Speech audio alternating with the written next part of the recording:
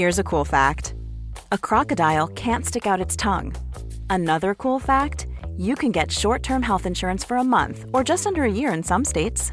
United Healthcare short-term insurance plans are designed for people who are between jobs, coming off their parents' plan, or turning a side hustle into a full-time gig. Underwritten by Golden Rule Insurance Company, they offer flexible, budget-friendly coverage with access to a nationwide network of doctors and hospitals. Get more cool facts about United Healthcare short-term plans at uh1.com. Many of us have those stubborn pounds that seem impossible to lose, no matter how good we eat or how hard we work out. My solution is PlushCare. PlushCare is a leading telehealth provider with doctors who are there for you day and night to partner with you in your weight loss journey. They can prescribe FDA-approved weight loss medications like Wegovy and Zepbound for those who qualify. Plus, they accept most insurance plans. To get started, visit plushcare.com/weightloss. That's plushcare.com/weightloss. The New Statesman.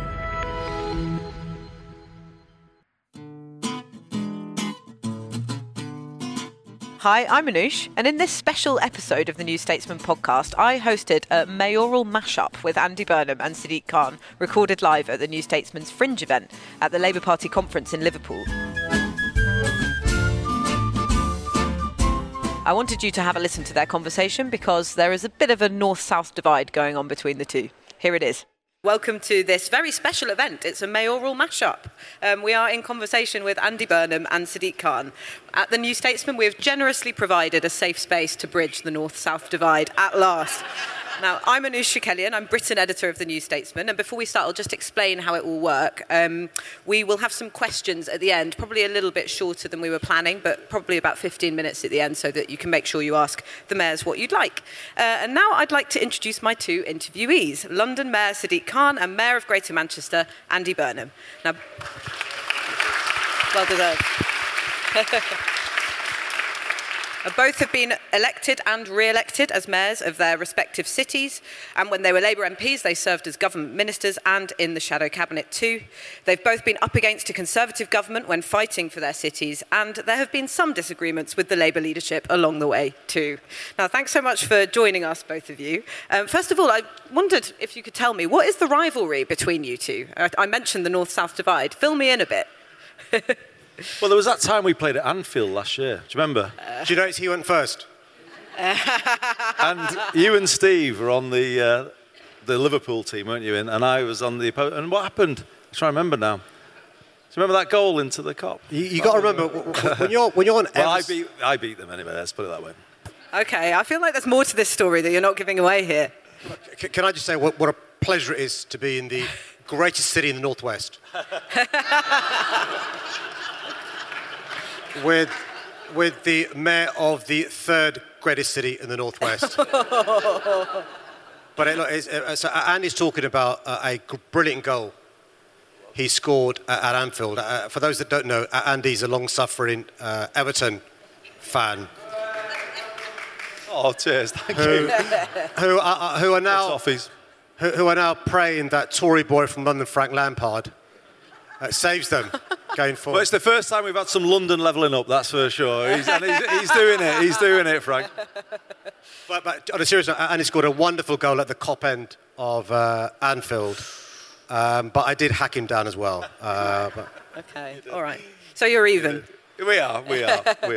But in seriousness, I think people do think levelling up is a zero-sum game, not least Rishi Sunak, who thought it was a choice between poor urban areas and Tunbridge Wells. Is there any truth to that? You know, Andy, you must look at the infrastructure in London sometimes and think, no, the money should come to me first. No, that's the way people like to, because everyone always wants to create division, don't they? But we've always said, no, believe it or not, I love London. I lived there for a long time.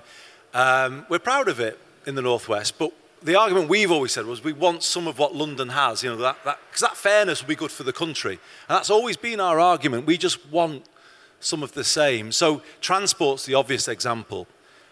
London, when it got its first mayor and then through now to Sadiq, has created a world-class transport system, hasn't it?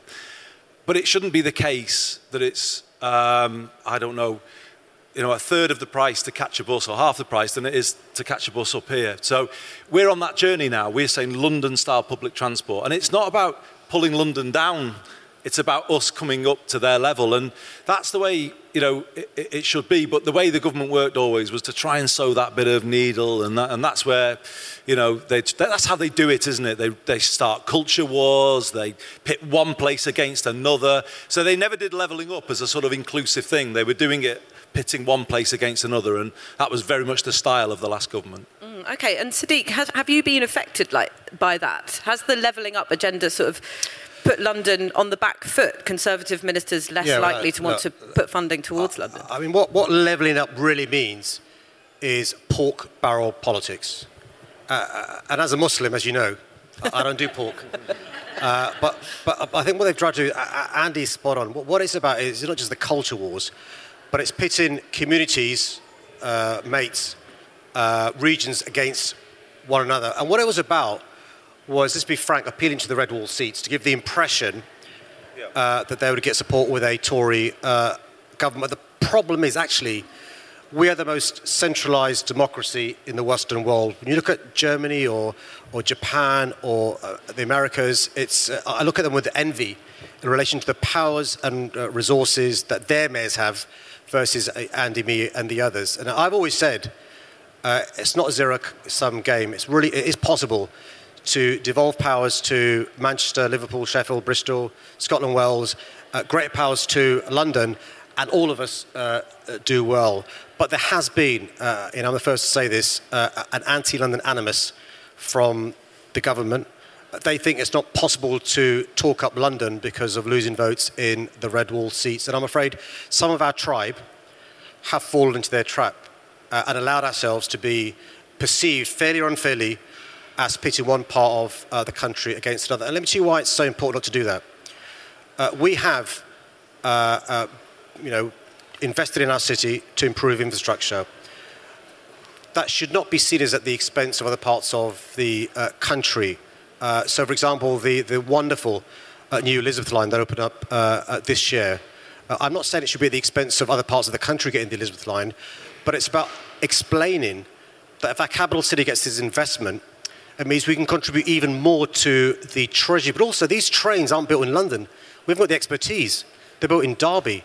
The signage all across the Elizabeth line, not built in London, it's in the Isle of Wight. Our buses, more electric buses than any city in the Western world, aren't built in London.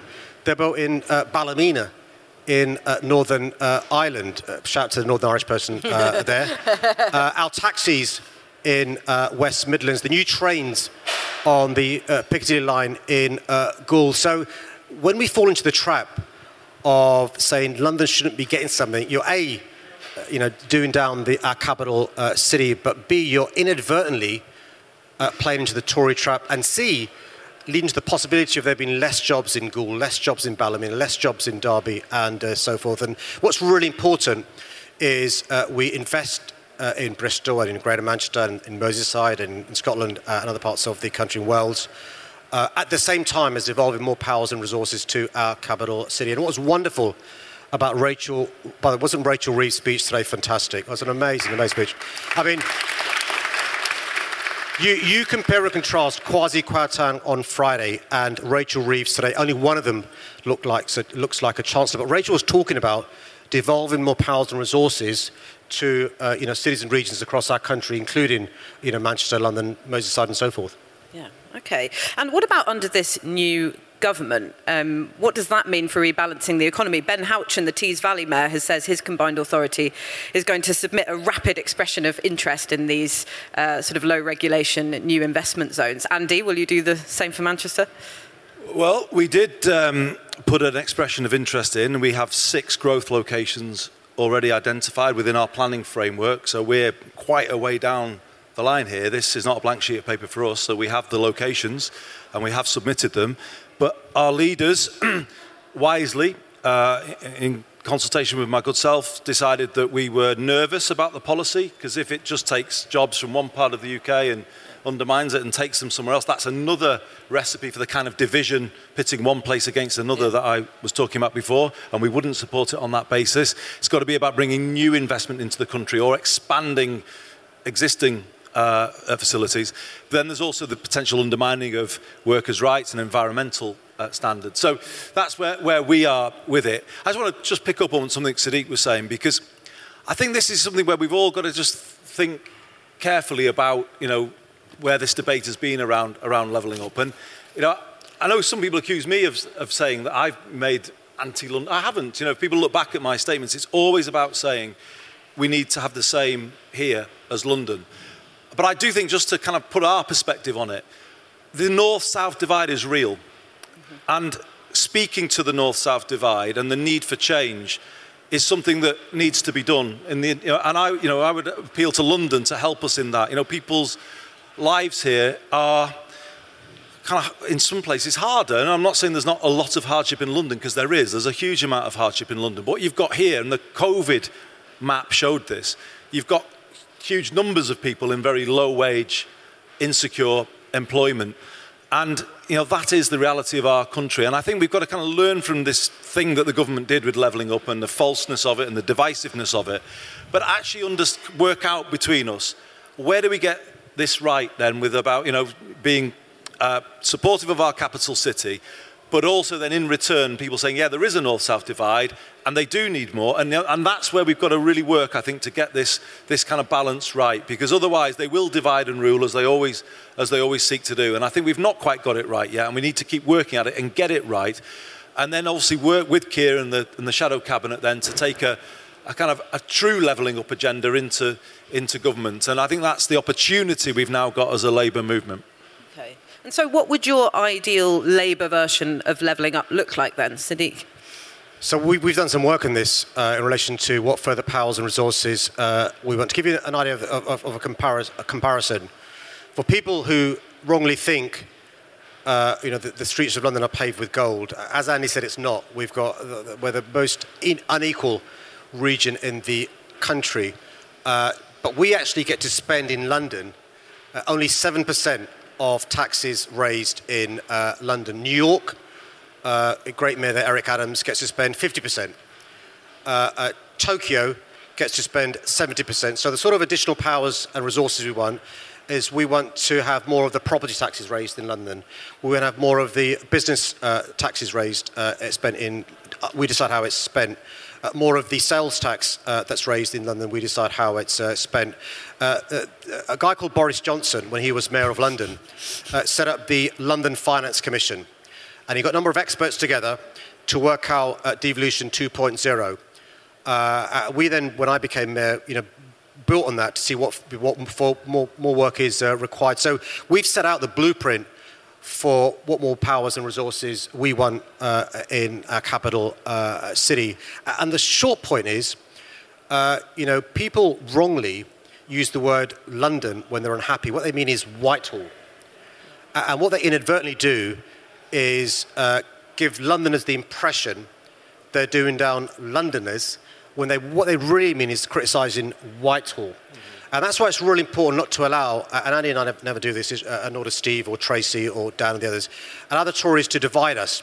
But in relation to the new government, one of the things that Andy and I have tried to do is work with them constructively, because the reality is we need their support to help our economies. And I worry, I mentioned pork barrel politics, not in jest, but in seriousness, that Ben Houchen and Andy Street, because they're from the same tribe as the government, there's insider dealing in relation to investment zones or whatever.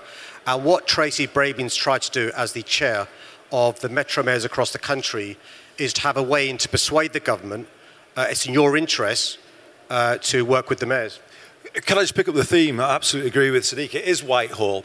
But I think this is part of the issue that needs to be sort of put on the table as part of levelling up, because the voice of different parts of this country don't carry equally into that Whitehall system. And that's a big part of the problem. So in the pandemic, when I said over tier 3 that we wouldn't accept bar staff, betting shop staff getting 67% of their wages, they didn't like us answering back, did they? They didn't think we should answer back, and they tried to just sort of push. That's what they tried to do. Or let me give you an even bigger example. This city that you are in, to never forget this city, done so wrong, cried injustice for 20 years, and no one in that system, nobody gave them a second's thought. No one even said, oh, maybe they've got a point. Nobody did it. And I think it's a really important point, this system that we've got down there doesn't work for everyone, everywhere equally. Some voices and some places have more sway there than others. And this is the thing that we've got to change. I think the party's made a historic decision today to talk about electoral reform and move towards proportional representation. Because in my view, if you had a Commons elected on that basis, you would get a different way of the regions working to empower the voice of the regions. And I personally would like to see the removal of the whip system, because it's first past the post in the whip system that concentrates power in a very small number of hands in that Whitehall system. And that creates the conditions for this huge regional inequality that we've got. So levelling up, let's just be honest, it is about investment zones and all of that stuff and transport infrastructure, but it's also, in my view, about rewiring Britain. Electoral reform, proportional representation for the Commons, and a Senate of the nations and the regions to replace the unelected lords who largely live within the M25, and then maximum devolution out of that system to empower the English regions and the nations. That is what you need, actually. If you want to level up Britain, you need to rewire Britain. Thanks. And just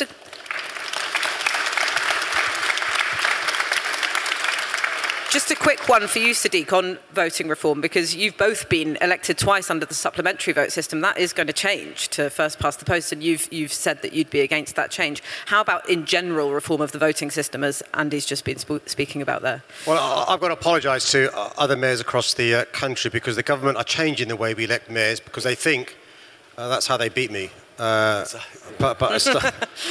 they won't. Are we going to let them London? And so it's really important to recognise that they're learning from their friends in the Republican Party. Gerrymandering, photo ID. Photo ID at the next elections is all about suppressing our voters. The voting bill that's just gone through Parliament is all about suppressing, in their mind, the sort of people they think are going to vote Labour. Boundary changes, changing the way we vote for our mayors. I'm somebody for a long time. In fact, I was in a minority who campaigned for the vote in relation to PR when there was a referendum back in 2011 and 12. But it depends what sort of PR we're talking about, because there's PR and there's PR. And so, of course, I'm on record as being in favour of electoral reform. My view, though, is yes, it's really important to rewire the way our country works. But I've learned over the last 6 years in London, following 8 years of a Tory mayor, you first got to win the election. Only by winning elections can we transform people's lives. Only by winning elections can we even talk about the constitutional reform that Andy's talking about, that I fully support. Means that's why the focus has got to be laser-like on exposing the Tories for what they are doing. Don't allow Liz Truss to give the impression she's the change candidate. She's continuity Johnson, who was continuity May, who's continuity Cameron.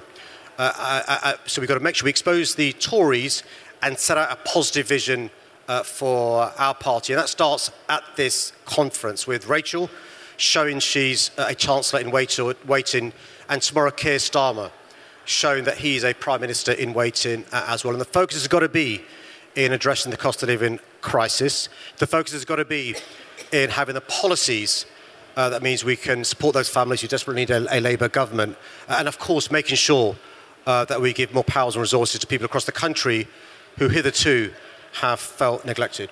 Okay. Thanks. And you mentioned sort of working under a Tory government, basically, and also the importance of working with a Conservative government behind the scenes. And, you've both had standoffs with the government. You mentioned the COVID Tier 3 rules being imposed on Manchester, and you had difficulty with the former Transport Secretary Grant Shapps over the TfL deal. Who? How do you... Where is he now? How do you move from standoff to sort of behind-the-scenes negotiations, and do you swap tips on how you actually do that? Well, I've now had 4 Prime Ministers, 5 Home Secretaries, and 6 Chancellors. And they've all been rubbish. Because they've all been Tory. And that's why I make this point seriously. I think Ken Livingstone had 2 Prime Ministers, Tony and Gordon. Boris Johnson had 2 Prime Ministers, Gordon and David Cameron.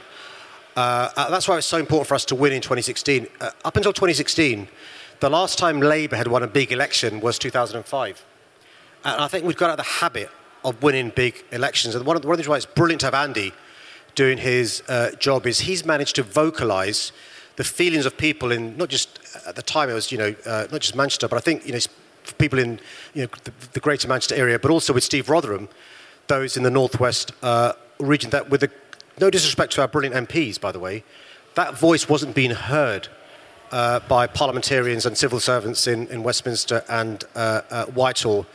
But you've got to be pragmatic as a mayor, knowing that for the foreseeable future, at least 20 months probably, there's a Tory government. So, whether it's been the vaccines rollout, whether it's been dealing with the Elizabeth line, whether it's been dealing with how we made sure that Her Majesty got a proper funeral, whether it's dealing with counter-terrorism, I have worked closely with the government. And as a responsible mayor of London, that's what I think voters in London would expect me to do. And that was explicitly one of the things that you said when you were coming into your second term, that you wanted to build bridges with the Conservative government. Andy, is that something that is at the front of your mind when you're doing your business?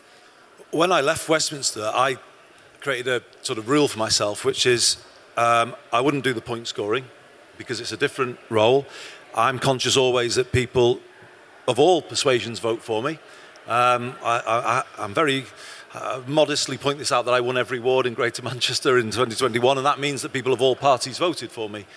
And I think because of that, you've got to be conscious of how you do the role. We're not members of Parliament. We have a different perspective, a different role to carry out.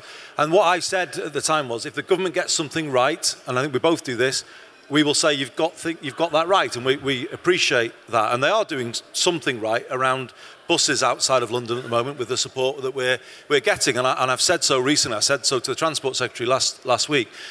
But where they get it wrong, I will call them out. And I don't know, I was on Any Questions on Friday night. I said one of the first people to respond to the budget, and I said it was immoral and obscene, and I absolutely stand by that. It was. In our part of the world, the benefit of this budget will not be felt here. It won't be felt here at all, to be honest with you. And so they don't like that bit of it, though. They then call that point scoring, but it's not. The way I look at it is you've got to be an absolutely fearless advocate for your place and your people. That's what it is to be a good mayor. And it doesn't matter who does it. Sometimes, as you said before, I will point out things that I think the Labour Party doesn't do right. So I should, because you're speaking for the place.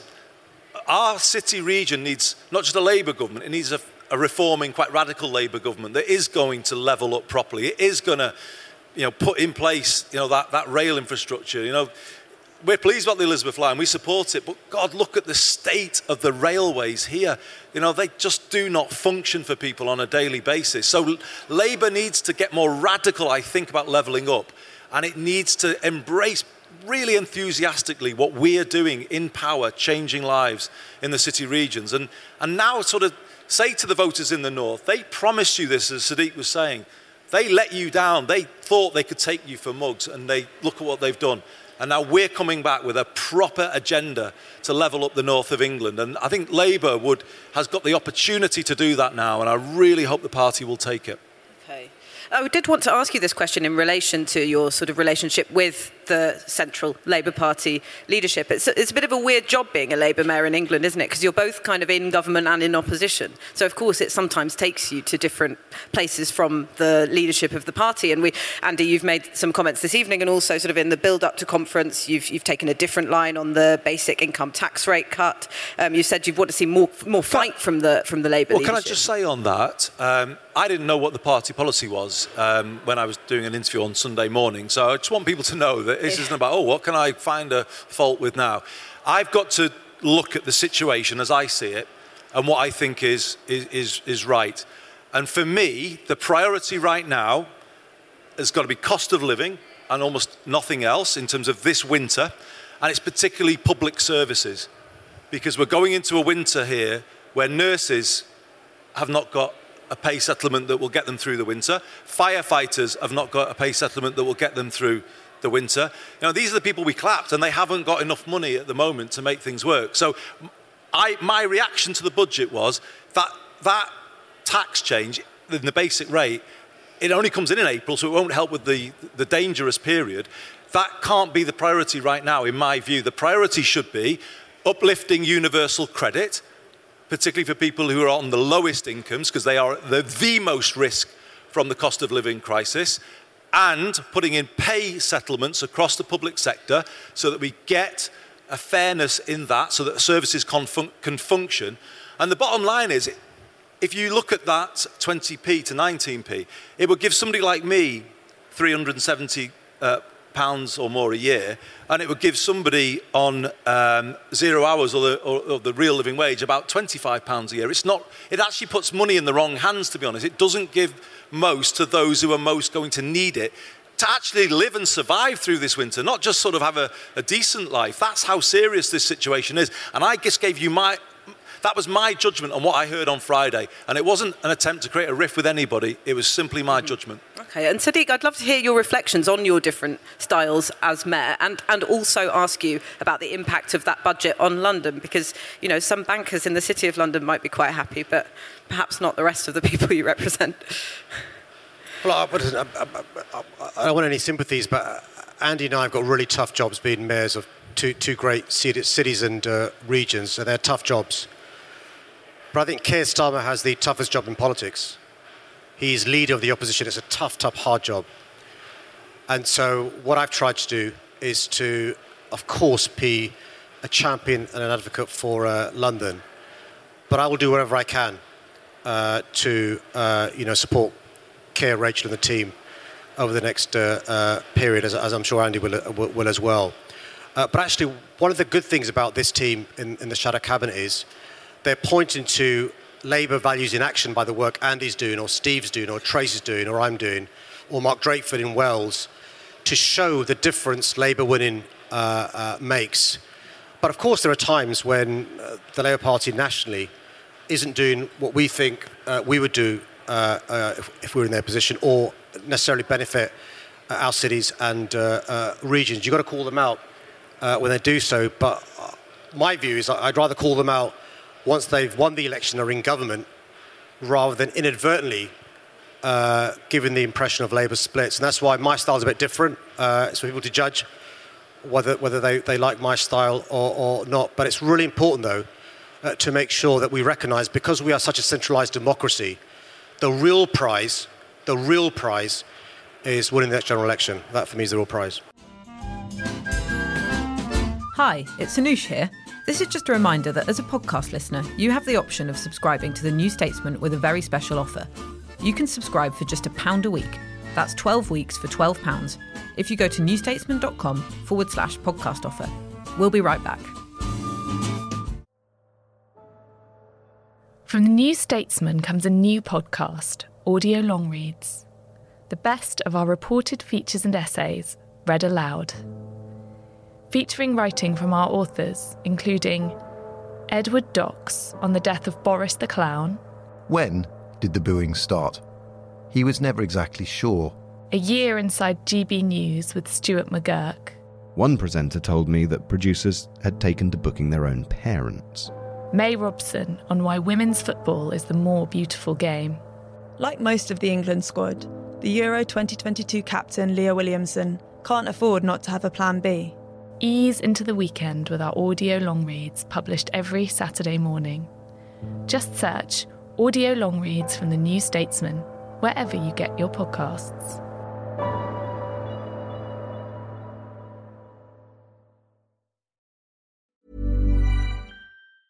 Hi, I'm Daniel, founder of Pretty Litter. Did you know cats tend to hide symptoms of sickness and pain? I learned this the hard way after losing my cat, Gingy. So I created Pretty Litter, a health monitoring litter that helps detect early signs of illness by changing colors, saving you money and potentially your cat's life. Pretty Litter is veterinarian developed, and it's the easiest way to keep tabs on your fur baby's health right at home. Go to prettylitter.com and use code ACAST for 20% off your first order and a free cat toy. Terms and conditions apply. See site for details.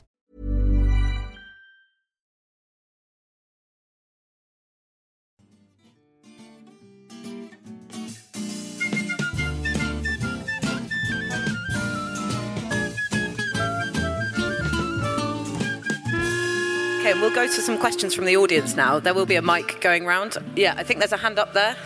Thank you all three. Stefan Bosch from City AM newspaper.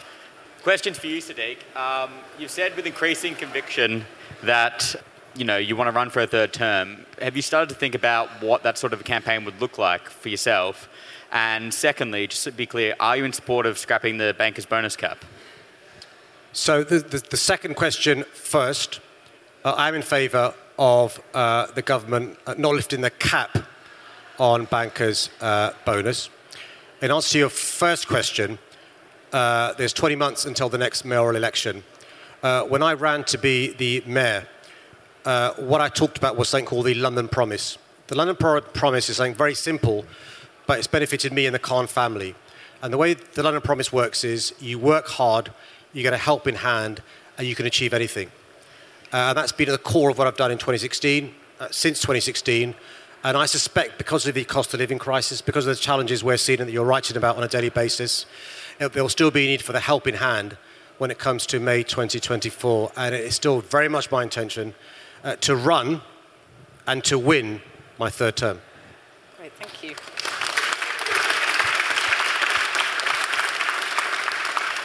The person at the back. Hi, thank you very much. On the topic of rewiring power, how does it work with pushing it from yourselves down to the people in your cities? So how are you working with Londoners and the people of Manchester? It can be easy to forget and just talk about reforming the House of Lords or PR, but what role do citizens have in rewiring power? Thanks. Great, thanks. Do you want to take that first, Andy? I think you're asking absolutely the right question. The more bottom up that you can make the sort of, if you like, the process of making change happen, the better it is, the more people are involved in it, and therefore it's better change. So bottom up change, I think, is better change than change that's imposed top down, and that's true of it being imposed from a Greater Manchester level down.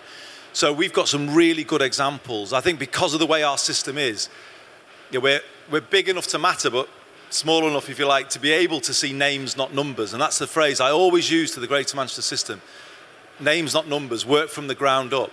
Homelessness would be a great example where we've got a homelessness action network that involves a huge number of people in different groups across the city region. And they've driven a massive change on our streets where we've hugely reduced the number of people sleeping rough. And it's been really energising for people and empowering to be involved in it. And we've now got a food security action network, a digital inclusion action network. So we've built that model out, and it definitely works. So I agree with you. I think we don't do to, we do with in Greater Manchester. And I think it's a model that we can keep working at. But yeah, it's not just that we've devolved power there and that's it. Honestly, we've taken it and we've tried to build a new way of doing politics. And I think you're beginning to see the results of it. And I think it's absolutely the way to go. So I think your question is profound, actually. It's probably one of the most important issues facing our society and our countries. How do you turn consumers into citizens and then into active citizens? The reason why many people feel like a consumer is they don't know where the levers are, but also the way they've been brought up, not realising the power they have. And I think it's got to start in school, educating children about the levers, about being a citizen, whether it's petitions, whether it's standing for parliament, joining a political party, assemblies, all that sort of stuff.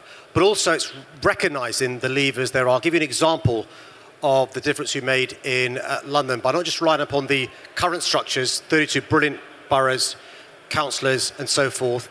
It's in relation to air quality. By listening to citizens in London, we realise there's a big issue in relation to toxic air in London. The government, though, refused to give us any support to fix the toxic air in London. More than 4,000 Londoners every year die prematurely from toxic air, a problem in all the cities across our country. So in the absence of support from the government, because in particular I met a mum called Rosamond Ella Kissa Deborah, whose 9-year-old daughter, Ella, died as a consequence of toxic air after an asthma attack in Lewisham. We now have the ultra-low emission zone, some of the boldest policies to reduce toxic air. And in 6 years, we've reduced the toxic air by more than a half in our city, not through the work of the current structures of councils or the government, but listening to citizens and having bold, world-class policies, but also working with experts that are trusted, clinicians, those who work in NGOs, community groups, Mums for Lungs, young people choked up, understanding what citizens want. But the first part of the story is political education. And we used health experts in the first year of me being mayor to educate Londoners about this invisible killer, particulate matter, nitrogen dioxide. So we're not going to turn consumers into active citizens without that bridge of political education. It was Harold Wilson, I think, who said, the best politician is a teacher. And that's why it's really important. We empower our citizens by political education by giving them powers and levers to affect decision-making. Thank you. Hello, I'm Devon. I'm the Director of Policy and Practice. I wanted to ask a question about the cost of living and the role between the centre and the local response. We're working with the Mayor of London's team on the cost of living response through the cost of living hub, but I think it's a really apt example of one whereby we're having to respond locally because of the lack of central action. In actual fact, you don't really want that scenario. You don't want localised, because actually if some of the initiatives that the Mayor of London's putting in place were applied nationally, automating take-up of pension credit, a whole bunch of other work to help people access the support they could get, the citizens of Manchester, the citizens of Bristol, other people would be benefiting from it. So I guess it's a question around how do you see that central role of Whitehall, of central government, being actually a really big part of what, and taking away from, where do you see the centre taking away from local responsibilities if it takes its role seriously? A good example is planning, right? There are some things that are strategic, and that obviously can't be too localised. You've got council planning, but also, pan-London or the Greater Manchester area. Really relevant when it comes to big developments, when it comes to big issues. Infrastructure, another big example. And that's one of the conversations that Andy and I are having with the Shadow Cabinet team. How do we rewire decision-making so we're possible and relevant, done nearest to people affected by decisions, and we're relevant and appropriate, done at a higher up scale. And that's why it's really important to look at other countries. Look, Germany, when East Germany became part of West Germany to become Germany, they invested something like 2 trillion euros in levelling up the East, right? But also they devolved powers and resources to East Germany to make sure there was better decision-making. You compare and contrast that with the levelling up money spent in our country and the lack of devolution down. So I think we've got to, Gordon Brown's doing some really exciting work in relation to a Senate of the nations and the regions. And part of that work is answering the question, the really important question you've answered about how we make sure we get it right. And Germany's got a really good system. America's got a pretty decent system. We've got a poor system. But just in the city-region context, it's our job to fund the scheme. So a bed every night is our homelessness scheme. So we set that at GM level, we fund it, but then it's delivered by local organisations, and they all do it slightly differently in the different boroughs, and that's great. We have no problem with that. So it's about the centre sets the what do we want. We want somewhere for everyone to go every night, but then you allow you allow it to be done slightly differently in different places, and it is, and that's absolutely fine. But that was the model I was describing before. You can make this work if the centre sets the right framework and sets a clear ambition for what we're trying to do, and then you loosen up. The centre goes wrong, and bear in mind, I think this happened in the government that I was in. It tries to both set the framework and then do the meddle in the delivery, and that's what you shouldn't do. That's where it goes wrong, I think. You should set the framework and then trust people to get on and do what you're asking them to do. Thank you. I think we have time for 3 more questions. There was one at the front there. I remember you put your hand up and... Yes, so my question was, COVID has been maybe an opportunity to learn a lot, and especially with regards to the children and its impact on them. So what I wanted to ask you was with regards to children's mental health and their voice being heard in your systems and your processes, how do you achieve that? I'm aware of the Mayor Sadiq's link-up crew. Forgive me if I may not be aware of what happened in Manchester, but how do you incorporate children's voices, particularly in relation to mental health? Thank you. That was a question about incorporating children's mental health into your work. So I'm sure Sadiq will want to jump in with the London example, but in our case, we're doing something quite groundbreaking in terms of a survey that we've initiated of our year 10s, so our 14 and 15-year-olds. It began as something called our Life Readiness Survey, which is kind of intriguing, really, because it was asking really quite profound questions. Do you have hope for the future?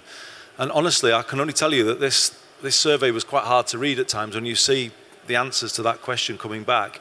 But we've broadened it now with the help of the University of Manchester. We've created something called Be Well, which is the same cohort, year 10s, but it's a survey that's much more broadly asking them, yes, about do they have hope and are they, do they have aspirations for what they can achieve? But it's actually asking a lot of questions around their well-being and their mental health.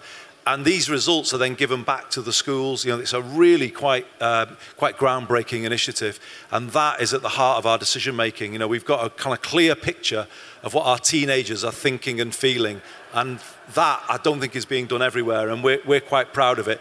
I said when I came in as mayor, young people would be our priority for investment, not our target for cuts. And we followed the example in London. We're giving our teenagers a free bus pass, 16 to 18-year-olds. It's free up to 21 for young people who've been in care.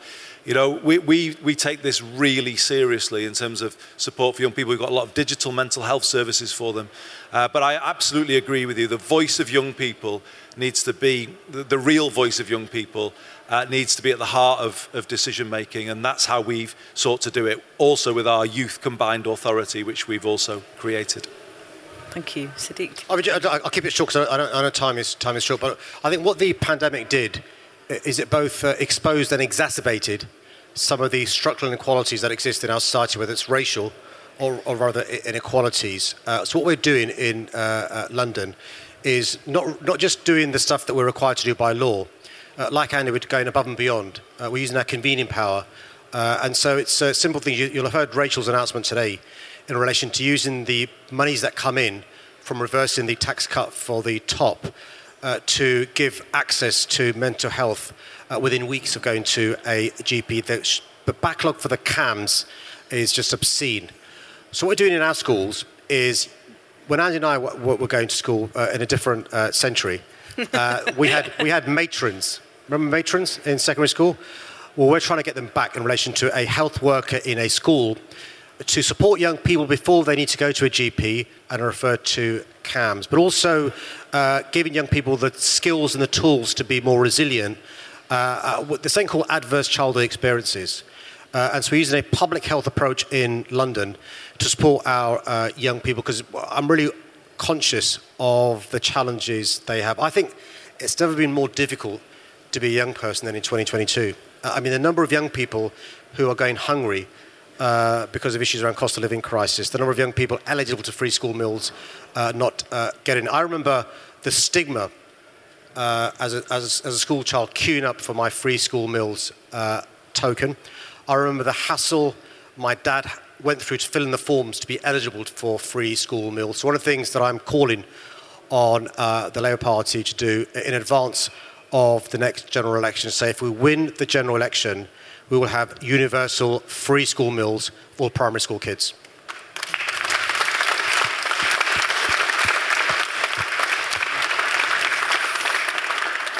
Okay. And we have two more questions to get through, but very quick answers, I think. You, sir? Yeah. We've heard about the vision of levelling up to raise Manchester and Liverpool up to the standard of London.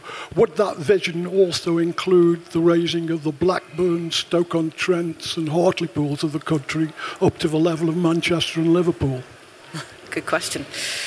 Oh, well, absolutely. I want everywhere to have what Greater Manchester has got. We're not doing this in a competitive sense. We would want everywhere to have the same opportunity to do more for themselves, but also we all need that critical infrastructure, don't we? That would, the Crossrail for the north is what we need alongside the Crossrail that we now have in London. So without that, I don't see how we can bring the north together, connect it more to the Midlands. Northern Powerhouse Rail in full. We've got to hold this Prime Minister to the promise that she made. And let's be clear what that means. It means a brand new line from here through Manchester Airport, through Manchester Piccadilly with a new underground station there, to Bradford, and then to Leeds, and then it goes beyond to Hull, and it goes up to Newcastle, and has a branch to Sheffield. That's what it means. And we need now to hold the Prime Minister and her government to account, but also I think Louise Hayes had a brilliant thing today by talking about bringing railways back into public control. It's great that the Labour Party is committed to that. That is a fantastic start. Let's have railways under public control and a commitment from the party to build Northern Powerhouse Rail absolutely in full, as I've just described, across the country. Then we can all start to feel that levelling up is happening. And then the divides between the different areas will start to sort of fall away, and everyone will feel that their area is on the up. And that's what Labour now should really be, talking to. And I think we will. But also hold for as long as they're left in office, and I don't think it's going to be long, but for as long as they are in office, hold them to account for saying that they would fulfil that commitment. I agree with Andy.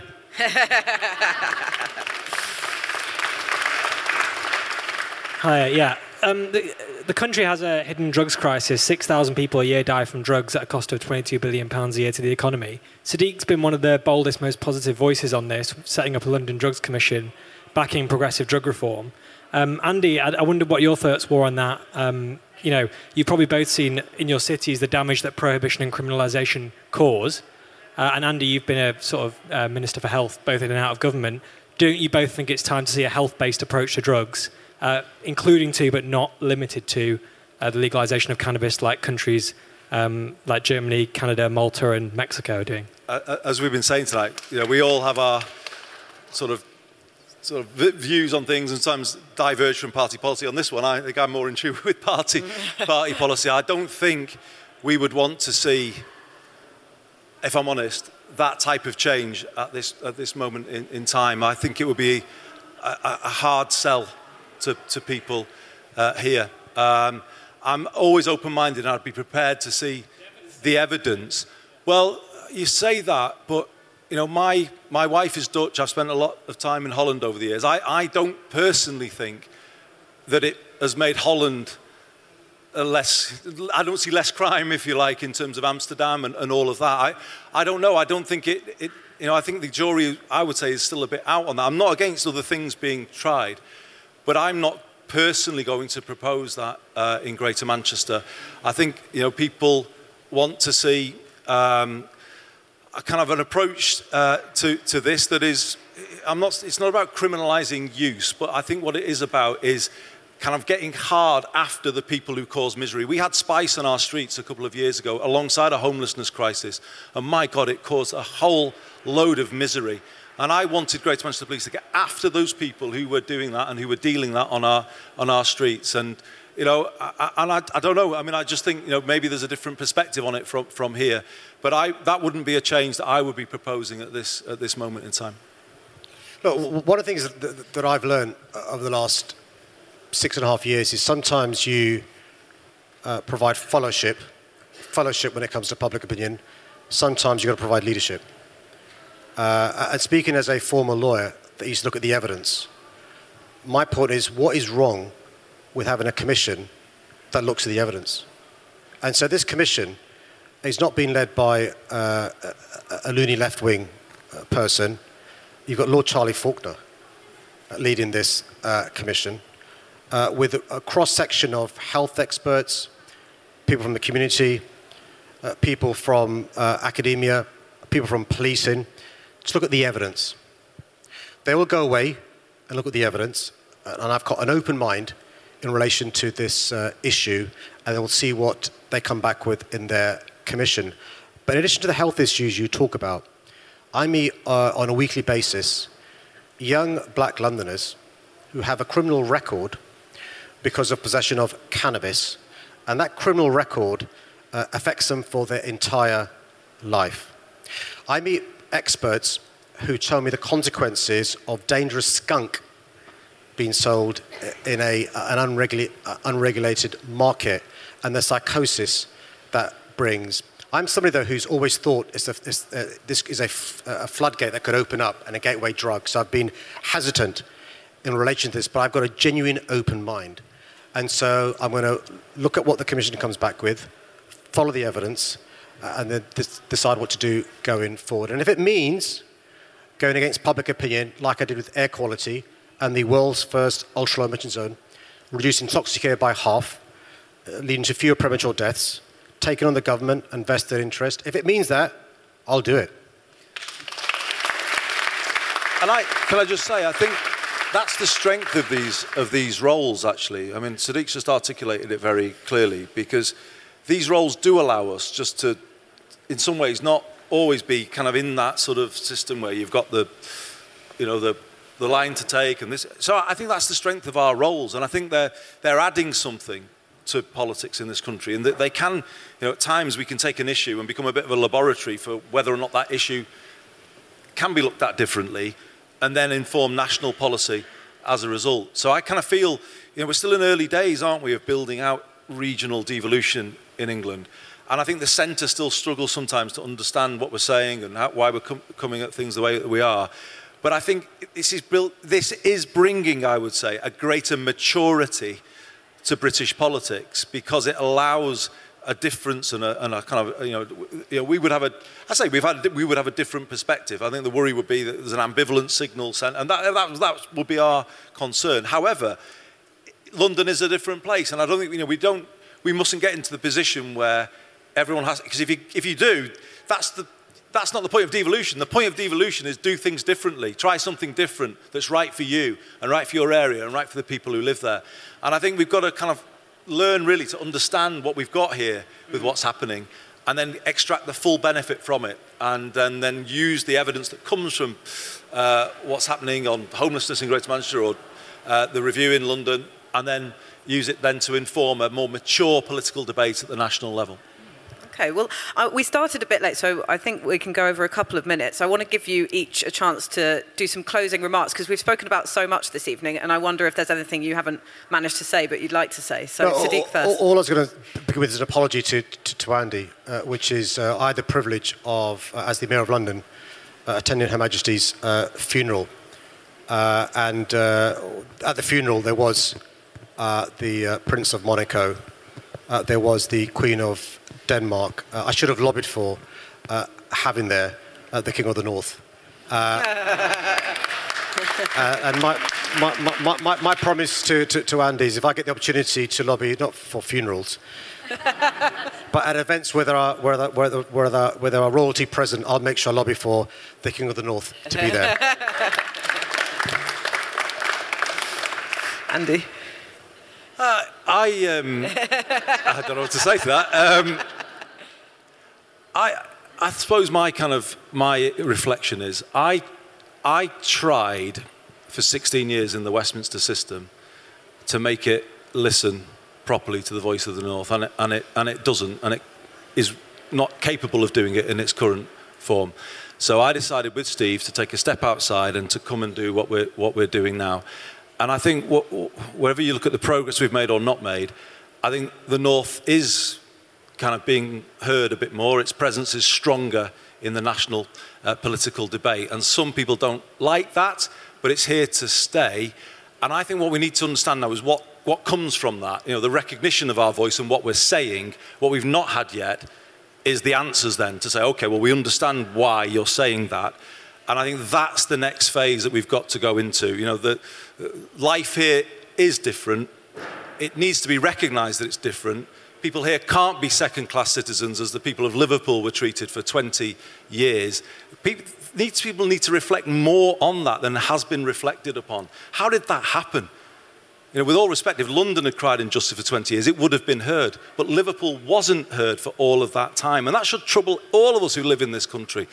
It's not at times a country of equals. And now we're making our voice more heard, but people need to sort of hear that and not hear it as a threat. They need to hear it as, right, well, let's respond to what they're saying, and then we will get a more equitable country that will work better, it will feel better, it will be a more equal place.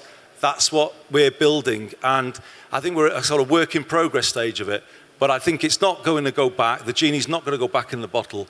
I think we now need to sort of, take what we've done, what we've built so far, but now turn it into a unifying agenda where it's not just unifying for us here in the North, but it's unifying ourselves with London, common cause, building lives that are better for people in all of our cities and all of our regions. So that's my closing thought. I think that's where we are. I think the world needs to get used to the north of England having a much, much louder political voice, because it's only going to get louder still.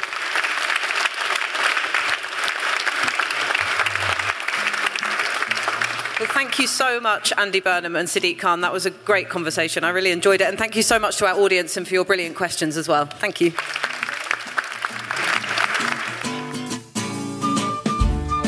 You've been listening to the New Statesman podcast with me, Anoosh Chakelian, Andy Burnham and Sadiq Khan. This episode was produced by May Robson, and our music is Devil with the Devil, licensed under Creative Commons. If you enjoyed listening, please subscribe, rate us and leave us a nice review.